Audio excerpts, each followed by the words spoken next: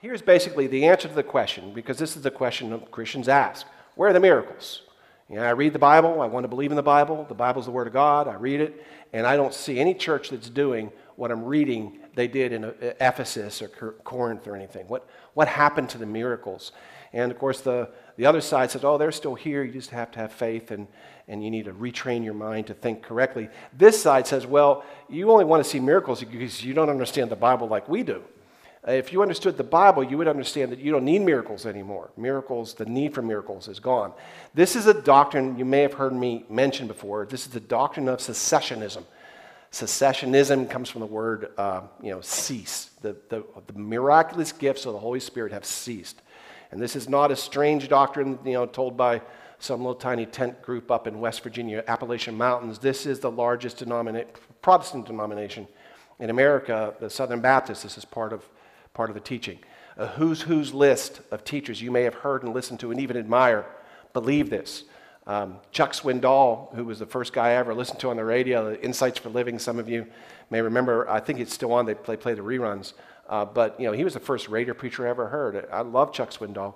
But he is the president of the Dallas Theological Seminary, which teaches this exclusively. And what I mean by that is that you could not be the president of that without saying, I believe it. In fact, you can't be a professor there without saying you believe it. Ask Jack Deere. He got fired when he said he didn't believe it. So this is very, very prevalent in our Christian society. Half the teachers you'll find online, Andy Stanley, Charles Stanley, John MacArthur, Chuck Swindoll, these all believe this, what I'm about to tell you. And the other half are the other side. But here's the idea. The idea of secession is the miracles cease because it was always God's design that the miraculous gifts would go dormant. They've ceased. And that's where it comes. And the reason is because you have to understand what miracles are for. They say miracles are given to authenticate the messenger. That's it. It's almost odd because the way they teach miracles, it's like it isn't because God wants to help the person. He's just simply trying to authenticate the messenger. And they tell us that this is done through certain periods of the Bible. And there are scriptures that back this up. I mean, clearly, I'm not saying that isn't one of the reasons for miracles. That's clearly one of the reasons for miracles. In Exodus, Moses is told by God, I'm going to make you like a god to Pharaoh. I'm going to do such signs and wonders that he can't ignore the message that you're giving him. I mean, think about it. He's walking to the most powerful man on earth and saying, yeah, God wants his people back. You better authenticate that message. He's not just some wandering shepherd. He has God behind him. Later on in the New Testament, Jesus comes, and John the Baptist sends disciples to him to ask him, are you really the Messiah, or should we wait for somebody else? And Jesus' response to him is, go back and tell him the things you see. The blind see, the lame walk, the lepers are cleansed, the deaf hear, the dead are raised, and the poor have the gospel preached to him. He's saying, you can know I'm the Messiah because I'm doing what the Messiah was supposed to do. Most of it's signs and wonders. And then the last part is, I'm also preaching the gospel. So that's what he gives back is his credentials. So clearly, this signs and wonders that Jesus was doing was done in part at least to authenticate the message. Now, they'll go on and say there are actually only 3 periods of miracles in history, in the entire history of the world. And they break those down as this: the time of Moses, the time of Elijah, and the time of Jesus. Now, Moses gets Joshua in there too, and Elijah gets Elisha in there too, and Jesus gets his disciples in there too, because it's in a continuation. But they're saying that there are 3 periods of time, and that's really it. And you'll see the people performing signs and wonders in these times and nowhere else. There are little miracles scattered about, they'll tell you, but these periods are the only time that we need them. Because, and honestly, I don't know why the time of Elijah's there. I've never understood that. But the time of Moses, of course, was to bring the Israelites out of bondage. The time of Jesus was to declare the new covenant. I'm a little confused why the time of Elijah's there, except for there's clearly miracles being done. You can't really ignore them. Anyway, the point is that when we're done with the message and the messenger, the miracles don't need to stay anymore. And the reason why the apostles were able to continue on the miracles that Jesus did is because they needed to be authenticated. Jesus said he was the Son of God, and so that message had to be authenticated. And then when he died and rose again, someone had to witness that. And so the disciples were the witnesses, and therefore they had to be authenticated. But then they went and wrote the rest of the Bible, which was their job. And when that was finished, the need for miracles has ceased. When the Bible's finished, we just don't need them anymore, and the reason is because we now have the Bible to authenticate the message with. So, if I came in and I just started saying, hey, I have a word of the Lord for you, and I just started speaking, and there was no Bible, how would you know I'm speaking the truth? Well, if I could perform signs and wonders, you would know God was behind me and authenticating me. Now you don't need that because you have the Bible to authenticate me. If I say I have a word from the Lord, you can open up the Bible, and you can see what the Bible says. And because of that, God took the miracles away. They actually teach that the miracles were never given for the edification of the body of Christ and believers anyway. Miracles are always given to unbelievers to let them know that the miracles and the messenger are speaking for God. Okay, so that's kind of the thinking. And it's funny because I'm watching your faces, and some of you are nodding like, yeah, I've heard this, or maybe I even believe it. And some of you are looking when you scrunched up faces like, this is the weirdest thing I've ever heard. Does anybody believe this? Yes, the largest denomination in America believes it. So what's wrong with it? What's wrong with the secessionism? Here's the reality of it. It cannot be authenticated by the Bible. This is what is known as irony, by the way, because the whole thing is that we don't need the miracles anymore because we have the Bible to authenticate it. Well, you cannot authenticate this teaching with the Bible. The Bible won't support it. It just won't be done. So you can maybe ask yourself, it's a logical question, well, what is that verse that says the Holy Spirit has ceased? Surely there's a scripture somewhere that says that, and actually, no, there isn't. There isn't one single verse in the entire Bible that says that. Some have pointed to this verse in 1 Corinthians 13, and you know this verse. Some of you had this verse read at your weddings, because this is right out of the love chapter, I've actually read this for weddings before. And at the end of it, it says, love never fails, but where there are prophecies, they will cease. Where there are tongues, they will be stilled. Where there is knowledge, it will pass away. For we know in part, we prophesy in part, but when completeness or perfection comes, what is in part disappears. And they're saying, see, right there, Paul's telling us these are going to cease. Yes, when Jesus comes. That's what he's talking about. Clearly, that's what he's talking about. You don't need prophecy when Jesus is here. It makes sense. That's what he's saying.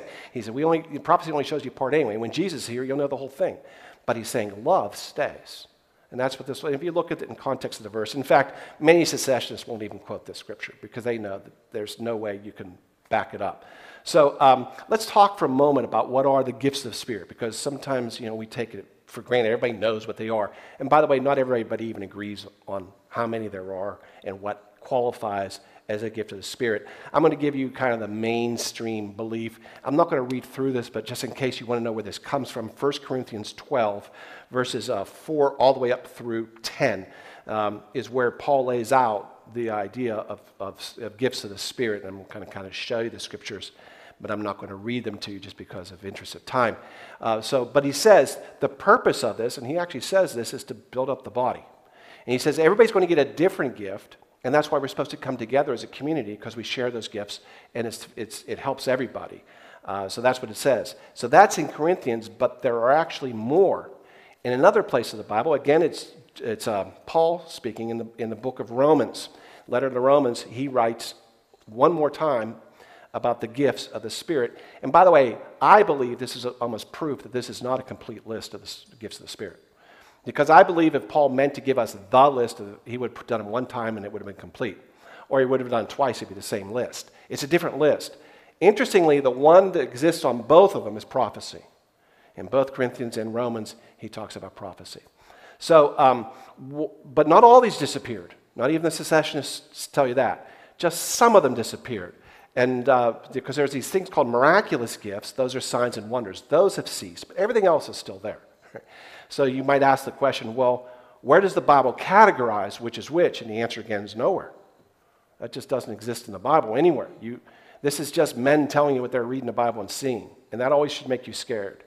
And it's really weird coming from this group of people because they really do study the Scripture. And everything needs to be authenticated by Scripture. But one of the most key moments of their teaching can't be authenticated by Scripture. Instead, they go to the church history, meaning, well, if you look at the church history, what's that? Because there's a lot of things in church history I don't want to accept that happened in the early days of the church that I'm a little embarrassed about. as a Christian. We can't say, well, that's normal. And so there's no scripture that says that gifts have any kind of grouping at all. That doesn't exist. There's no scripture that says that gifts will cease, and there's no scripture that says that gifts have ceased. Nothing. And I always find this list is interesting to me, because if you look at the list, like I said, prophecy shows up twice. Now, what that tells me is the Bible drew a line on a prophecy. If it shows up twice, that means God's emphasizing it. But apparently, he wasn't, because that one went away. Serving, now that one still exists. You're all allowed to serve, and that's teaching and preaching. That's the same one. Isn't it funny how preachers think this gift still exists? I always like that. You know, prophecy, that's gone because we can't do that. But we are preachers, so that still exists. It's always funny. I want to ask them, well, if preaching is a gift of the Spirit, why do we have seminaries? You know, because part of what they're saying is the reason you know that the gift of healing, for example, doesn't exist today. That video we saw that made some of you cry and lift up your spirits, they would not accept that as a gift of healing that happened there. Yes, God does heal. You know, that's a belief. Every Christian believes God can heal. But because it didn't happen instantaneously, that wasn't a miraculous healing. Because they're saying if you look in the Bible, it's instantaneous. They lay their hands on somebody who's lame, that person jumps up and walks, right? When Jesus, heals a blind man, it's instant. And that's how they heal in the book of Acts, and that's how Jesus heals in the gospel, and therefore that's a true gift of healing. Anything else isn't really that, right? What I would like to point out is that in the book of Acts, the Holy Spirit descends in Pentecost, and everybody starts speaking in tongues, which is scary, right? Because they're all speaking other languages, and everybody's saying, wow, what's going on? So all the believers, not just the disciples, by the way, all the believers who were gathered in that room start speaking in tongues. And everybody's like, what's going on? And Peter, who had no idea this was going to happen, stood up and began to preach. Hats off to Peter, by the way. No notes, no nothing. He just stood up and he started preaching. He preaches the sermon of his life. 3,000 people get saved that day. You know what? I look at the book of Acts, and I look at the preaching going on today, including what's coming out of this pulpit. You can't compare us to that. Are you kidding me? So if the gift of healing has gone away because it gets healed differently, what about preaching? Because I've never heard a preacher like that. That's pretty amazing. Didn't study, didn't plan, just stood up and said, I'm going to tell you what's going on here. And he preached under the power of the Spirit. So it's kind of weird to me, the ones they pick that are and aren't. Giving, by the way, still exists, so you are all free to give. That did not go away anyway. Exhortation, almost all of these, except prophecy, still exist. Word of wisdom is gone, word of knowledge is gone, faith is still there, healing is gone, miracles gone, prophecy is gone, discernment of spirits is not necessary, tongues, of course, are gone, and so the interpretation of tongues is also gone. Those have all gone dormant according to the theory of cessationism. So where does the Bible tell us that miracles only happen 3 times? Again, nowhere. There's not a scripture in the world that tells you that. This is just guys looking at the Bible and saying, hey, I'm kind of sensing a pattern here. And they've built a whole theology around it. I'm telling you, I know I'm talking about the who's who of teachers right now. I mean, John MacArthur, I don't even know how many books that man has written. It's like 20-some books or something, doctorate's degree. He's like this very well-known teacher. He teaches this, and there is no scripture to back it up. None. They point to church history, they point to theories and patterns, but they have no scripture to back it up. And the problem is miracles absolutely persist throughout the Bible. And I'm not just talking about God did miracles, because they admit that, everybody admits that, God does miracles. I'm talking about people given miraculous powers, people performing signs and wonders, like happen almost every book of the Bible. They skip over Genesis because the first period apparently is Exodus. I'm like, man, there was some great stuff in Genesis. There's this guy in Genesis named Joseph. When we meet him, he's getting a dream of prophecy. That's how we first get introduced to Joseph, is he gets a prophetic dream from the Lord twice, where he tells him what's going to happen, and it comes to pass. So we know it's prophecy, and we know it's true. And he already knows the meaning of that. But what I love is what happens later in Joseph's life, because I want to show you this. I don't know if you've ever looked at it this way before, but when Joseph is pulled out of a dungeon to interpret Pharaoh's dream, some 17 years later, and he comes before him and he tells them what this dream means, and they're all stunned because the dream's saying famine's coming. They don't even know how to respond to this. Joseph watches them all stare at each other, and he goes, I'll tell you how we should respond to this if you want. And then he goes and he tells him exactly what to do. And watch what Pharaoh says about Joseph next, because he's going to put him in charge of the whole thing, this guy that is pulled out of the dungeon. Then Pharaoh said to his servants, "Can we find a man like this in whom is a divine spirit?" Now, Pharaoh's a pagan, okay? He doesn't know the right words, so he didn't say Holy Spirit. He said divine spirit. But he said, I sense a divine spirit. In other words, a godly spirit in him. That is the Holy Spirit. This is a pagan looking at him and saying, the Holy Spirit's in that man. That's the gift of the Spirit. How can it not be? But watch, it goes on. He says to Joseph, since God has informed you of all this, that's a word of knowledge, there is no one so discerning and wise as you are. Gift of knowledge, gift of wisdom, gift of discernment of everything. Right? This man has the gift of the Spirit on him, and Pharaoh recognizes it. I don't know how we can say anything else. If you scoop up into Judges, because we skip over, Exodus, Leviticus, Numbers, Deuteronomy, because that's all Moses. But we go after Joshua and into Judges, there's this guy named Samson. And Samson has supernatural strength that he only gets when the Spirit of the Lord comes on him. I believe that's a gift of the Spirit, and I want it. That's what I want to pray for. Supernatural strength. Give me that. I like that. But even if you don't accept that as a gift of the Spirit, okay, fine. We've got to talk about the signs and the wonders in Samson's life. Because you all know the story about how he kills 3,000 Philistines with the jawbone of an ass. Everyone kind of knows that story. I've done much better with the jawbone of an ass since, but, I do that with speaking. But so we know that story of him. But what happens right at the end of it is apparently killing 3,000 Philistines is thirsty business, because when it's all over, he throws it aside. He throws the jawbone and he becomes very thirsty, and he cries out to the Lord, you have given this great deliverance by the hand of your servant. Now am I going to die of thirst? I'm thirsty. I'm going to die of thirst. And God splits the hollow place in Lehi, and the water came out, and he drank. That's exactly the same miracle that Moses performs. Water coming from a rock. Exactly the same miracle. And it's on command. It's on command. That's exactly the same. Then, of course, we know in the book of Samuel, it starts out, we get introduced to Samuel, God comes to him and speaks to him. This is like the very definition of prophecy. I would love to have God speak to me. It probably scare me. But I think I would love to have God audibly speak to me. I've never had that experience.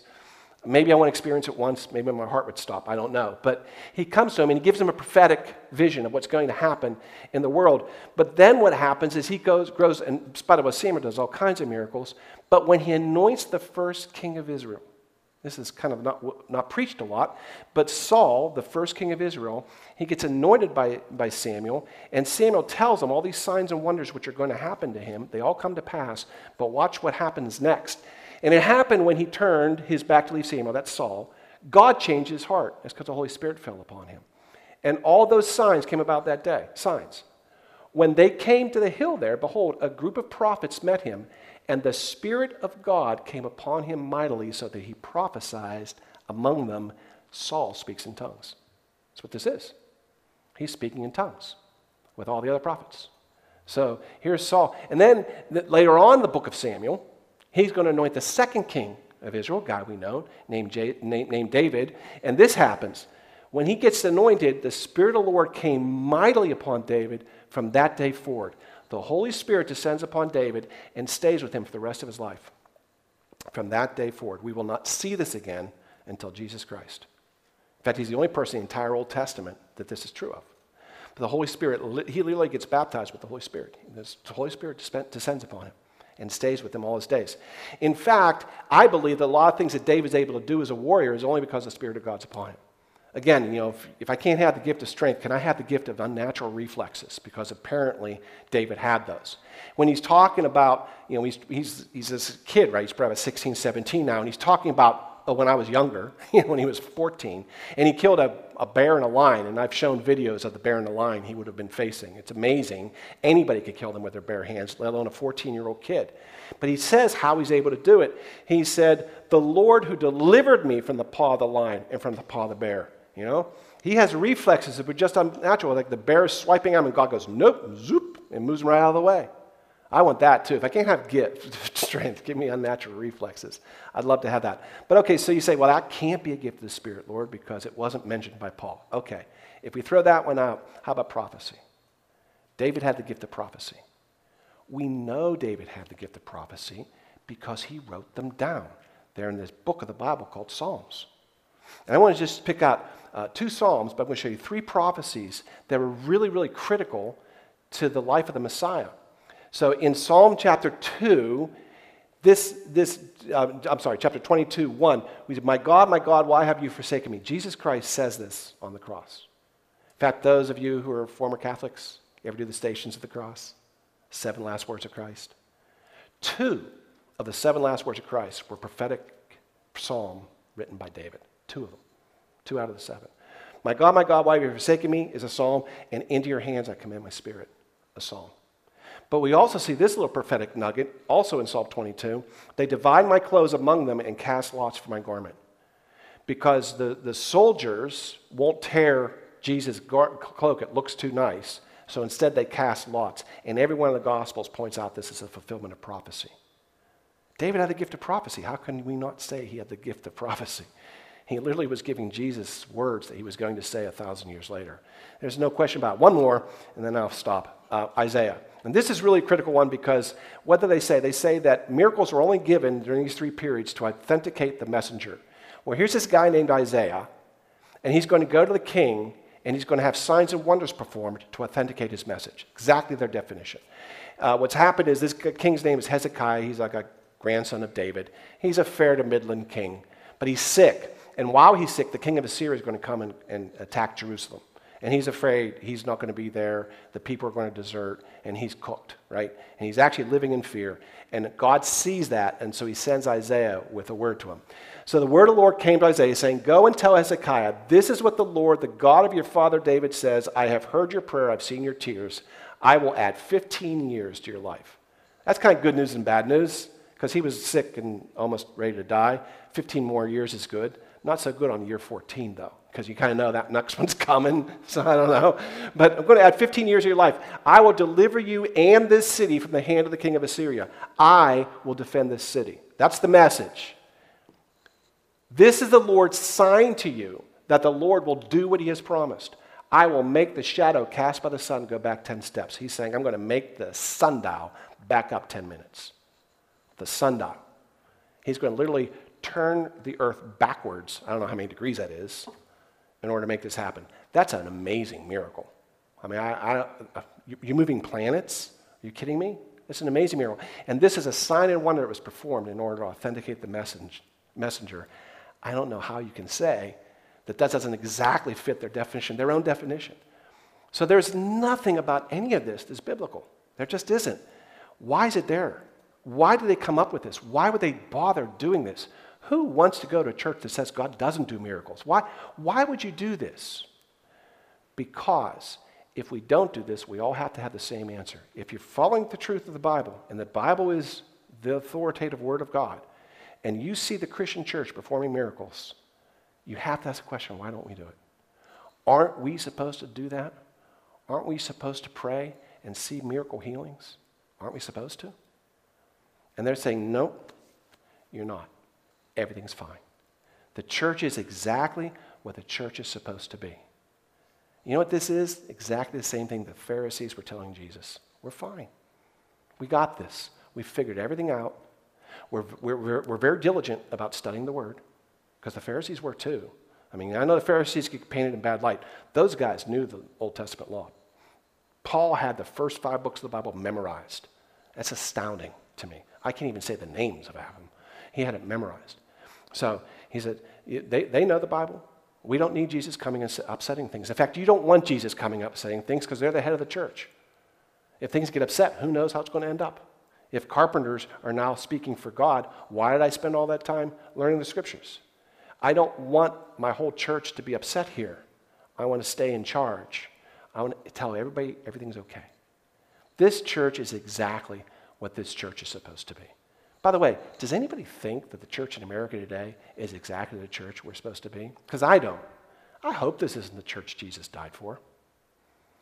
I hope there's more to it. And I think it's up to us to continue to press into God and find out. Because I believe that the church is supposed to be doing what we see in the book of Acts. And I don't think the reason why it's not is God's fault. I think it's ours. And so I believe it's time to press in. But they're saying, no. In fact, if you do that, you're evil. In fact, John MacArthur has flat out said that charismatics are blaspheming the Holy Spirit. Now that's preacher talk to saying they're going to hell. Because Jesus tells us anybody who blasphemes the Holy Spirit, it's go straight to hell, do not pass go, do not collect $200, you're done. He's actually said that. He had his conference called Strange Fire. He said that. This is actually blaspheming the Holy Spirit. Now, that's a pretty big brush. Obviously, there are some charismatics I don't think he thinks that of, but still, that was said. It's kind of scary. It's not only is this teaching kind of off, kind of weird, it's evil from the devil, and they're apostates, and you need to stay away from it because it's horrible, false teaching. Why? Why? Why is such emphasis being placed on this? I believe that's the very same reason the Pharisees resisted when Jesus came, and that's because they have this thing set up, church is going the way it's supposed to go, and we don't want anybody to upset it. Because if I'm going to admit that my church is not what it's supposed to be, and by the way, I will tell you, my church is not what it's supposed to be.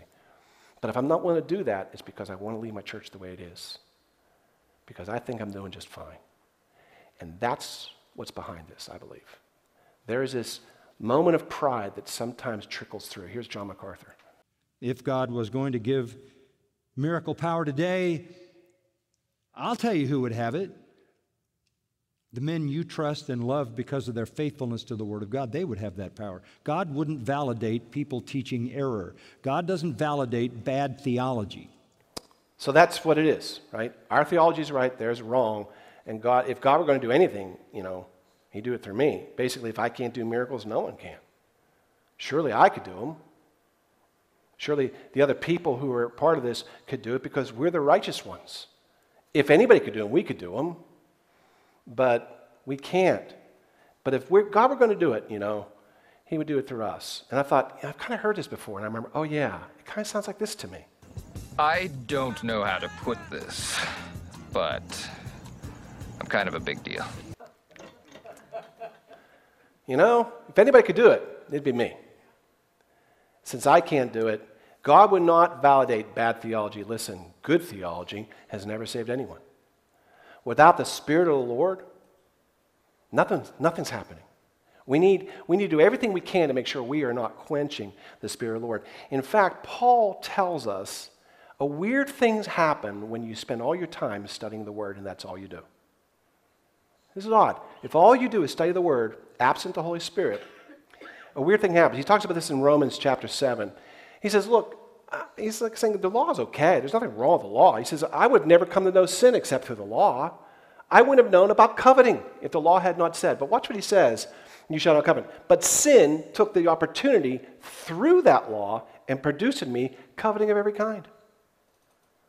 He's saying they'd actually used my love of the law to make me covet other things, like probably other teachers' churches, other teachers' position. And so he's like, I need to not covet. It's really a strange thing. It actually pulls you into exactly the sin you're trying not to. And we see this happen, right? If you only study the Word, and you're going to do this, study the Word, without the Holy Spirit's help, without the Holy Spirit leading you, instructing you, letting the Holy Spirit work it out in your life, then you're growing in knowledge and not in grace. And Peter says we need to grow in grace and knowledge. They're not the same thing. So, I'm kind of done with this whole side thing now. I've been on it for 5 weeks, 6 weeks, counting today. And I don't know about you, but I'm tired of it. I was kind of really frustrated. And I kept asking God, what's the TIL moment here? For the past 5 weeks, I've been asking God this question. TIL, anybody know what it stands for? Today I learned. Okay. This is like, some of you guys are as old as me. Do you remember Timmy and Lassie? You remember the show, Timmy and Lassie? Remember how at the end of the show, after Timmy got all these problems, and Lassie the collie saved him. There would be that moment when June Lockhart would come out and put her arm around him and say, you see, Timmy, and explain everything to him. I need that June Lockhart moment. Right? I need somebody. I said, God, here's my problem. My problem is I've spent 5 weeks, going on 6 now, telling people what not to believe. What do we believe? Where do we go? If we're saying, well, half of them are wrong because they're too spiritual, and half of them are wrong because they're not spiritual enough, who do we turn to? Because I hope you know I'm not going to tell you to turn to me. I hope you know me well enough to know that's not where this is headed. Where do we turn? Because I listen to these people too. I read these books. I get on YouTube. I have these apps. I'm like you. I'm always looking for more teaching, more learning. I always try to press in. I want to grow deeper. I want to know more about the Lord I serve, I want to know as well. And I'm thinking, God, for 5 weeks here, I've preached a sermon without a point, in my opinion. Because all I've said is what not to do. What do we do? That's the point. Before we started Spirit Chapel, Victoria and I went to about every church in the area, and we would walk out, and I was always very quiet until we got in the car. When those doors shut, I think no one can hear me. My wife tells me they can, but I think I'm safe when the doors shut, And she's like, shh, shh. I should be whispering when we're driving down the road. No one's listening to us. Does the NSA have us bugged? I don't know, but, and I'd wait, though. I'd wait till we get in the car, and then I'd say this, and what? And what? I heard it all. I heard that whole sermon, and what? Yeah, it was interesting. There was something about that Greek word I didn't know. That was cool. There was a nice little kind of background he gave me, the history of the letter or something. There was some interesting historical notes. And what? So what? Big, fat, hairy deal. How is that going to change my life?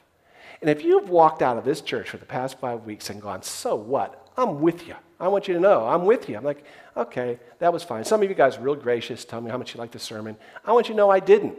Because I kept saying, God, what's the point of this? I mean, I feel like I'm being faithful to where you're leading me, but I don't get the point. And I was just really saying, I need my Timmy and Lassie moment here. I need to understand where we go from here.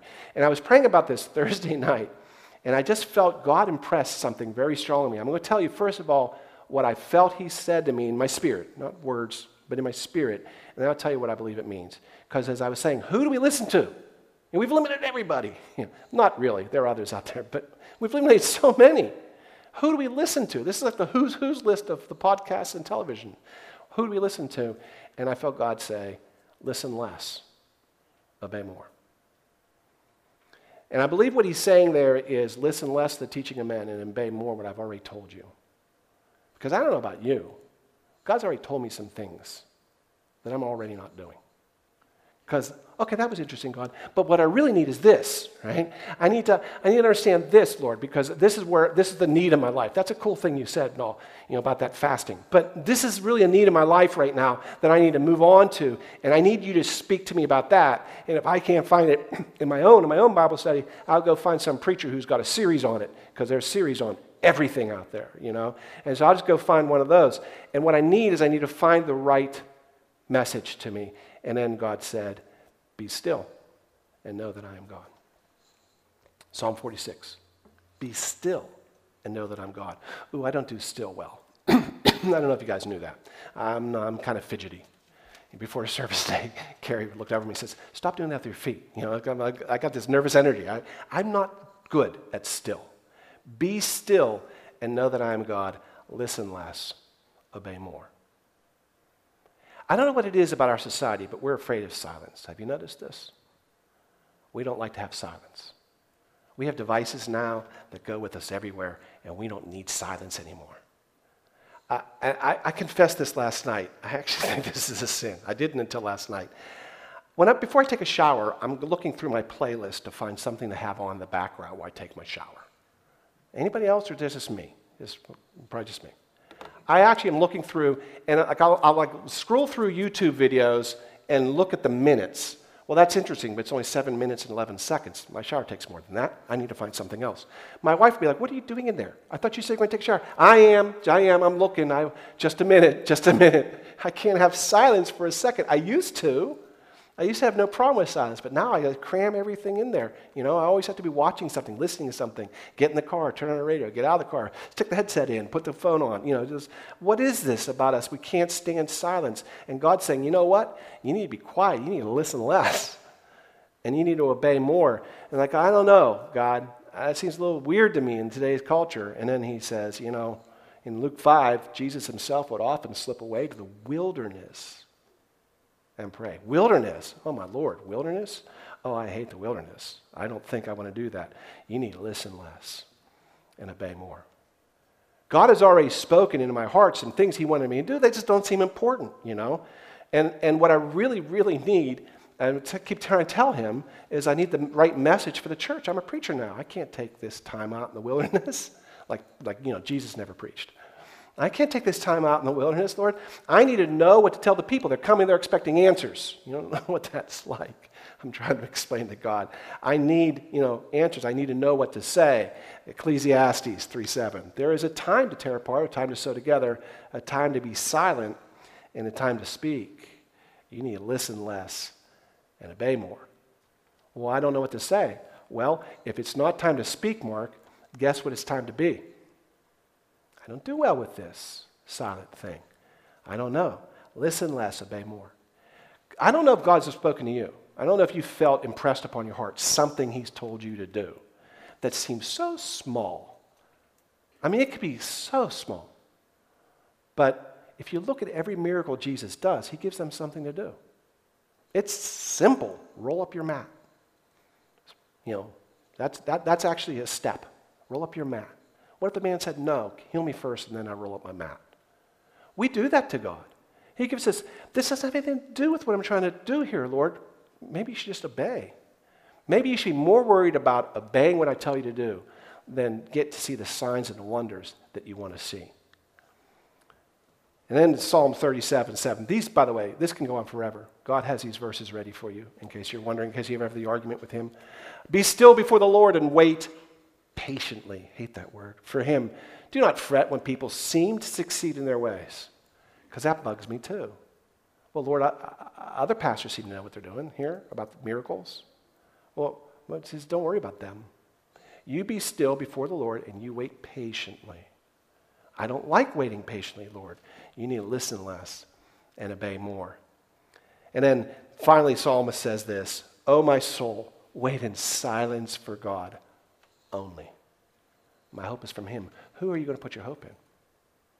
A preacher? As a preacher, I can tell you that's a bad idea.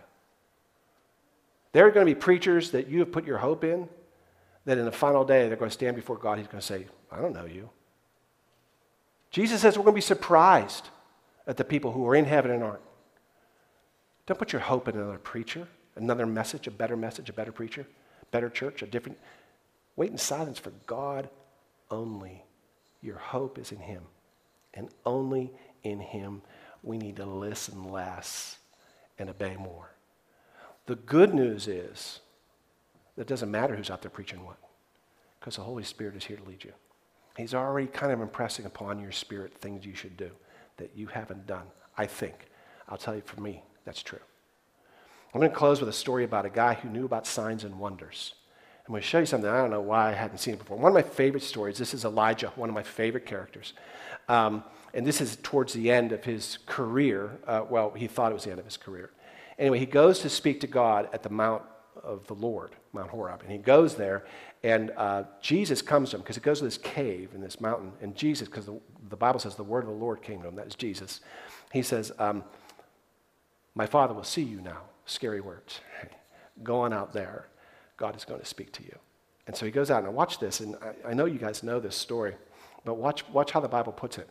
Behold, a great and strong wind tore the mountains and broke rocks in pieces. But the Lord was not in the wind. Have you ever been near a tornado? I spent time in Tulsa, Oklahoma, by the way. I watched a tornado form over my head once. I was in my house, and everybody in my cul-de-sac was out looking up at the sky. So naturally what I do, I walk out and I look up at the sky, And there was actually a hurricane. You could watch this funnel cloud beginning to form over top of us. And I mean, I'll never forget, like, wow. And everybody else was just calm. I said, that's a tornado. I said, yep. Oklahomans, yep. And I said, shouldn't we all be running inside? Nope. That's not going to get full force until about 5 or 6 miles down the road. We're safe. They knew it. Tornado Alley, man, they knew. But I like watch that. I can't imagine what it would be like to be sitting there in a mountain watching one go off, tearing rocks out in front of me. That's a whirlwind. It broke pieces of rock, but the Lord was not in the wind. And after the wind was an earthquake, because that's what you want when you're standing on a mountain, right? But the Lord was not in the earthquake. And after the earthquake came a fire, but the Lord was not in the fire. We just watched 3 signs and wonders, and Elijah doesn't move. Do you know why? Because he knows the Lord's not in the signs and the wonders. He's waiting for the voice of the Lord. Now, after the signs and the wonders passed, there must have been this profound silence, like crickets wouldn't move. after God showed that one off. You know, the pyrotechnics of the... By the way, you know what this was? This was the glory of the Lord passing in front. That's what the Bible says. The glory of the Lord did this. But God's not there yet. Just his glory in front of him did this. Elijah doesn't move because he knows the voice of the Lord. And he knows it's not in the wind. He knows it's not in the earthquake. And it's not in the fire. He waits. And after that came a small, still voice, a whisper.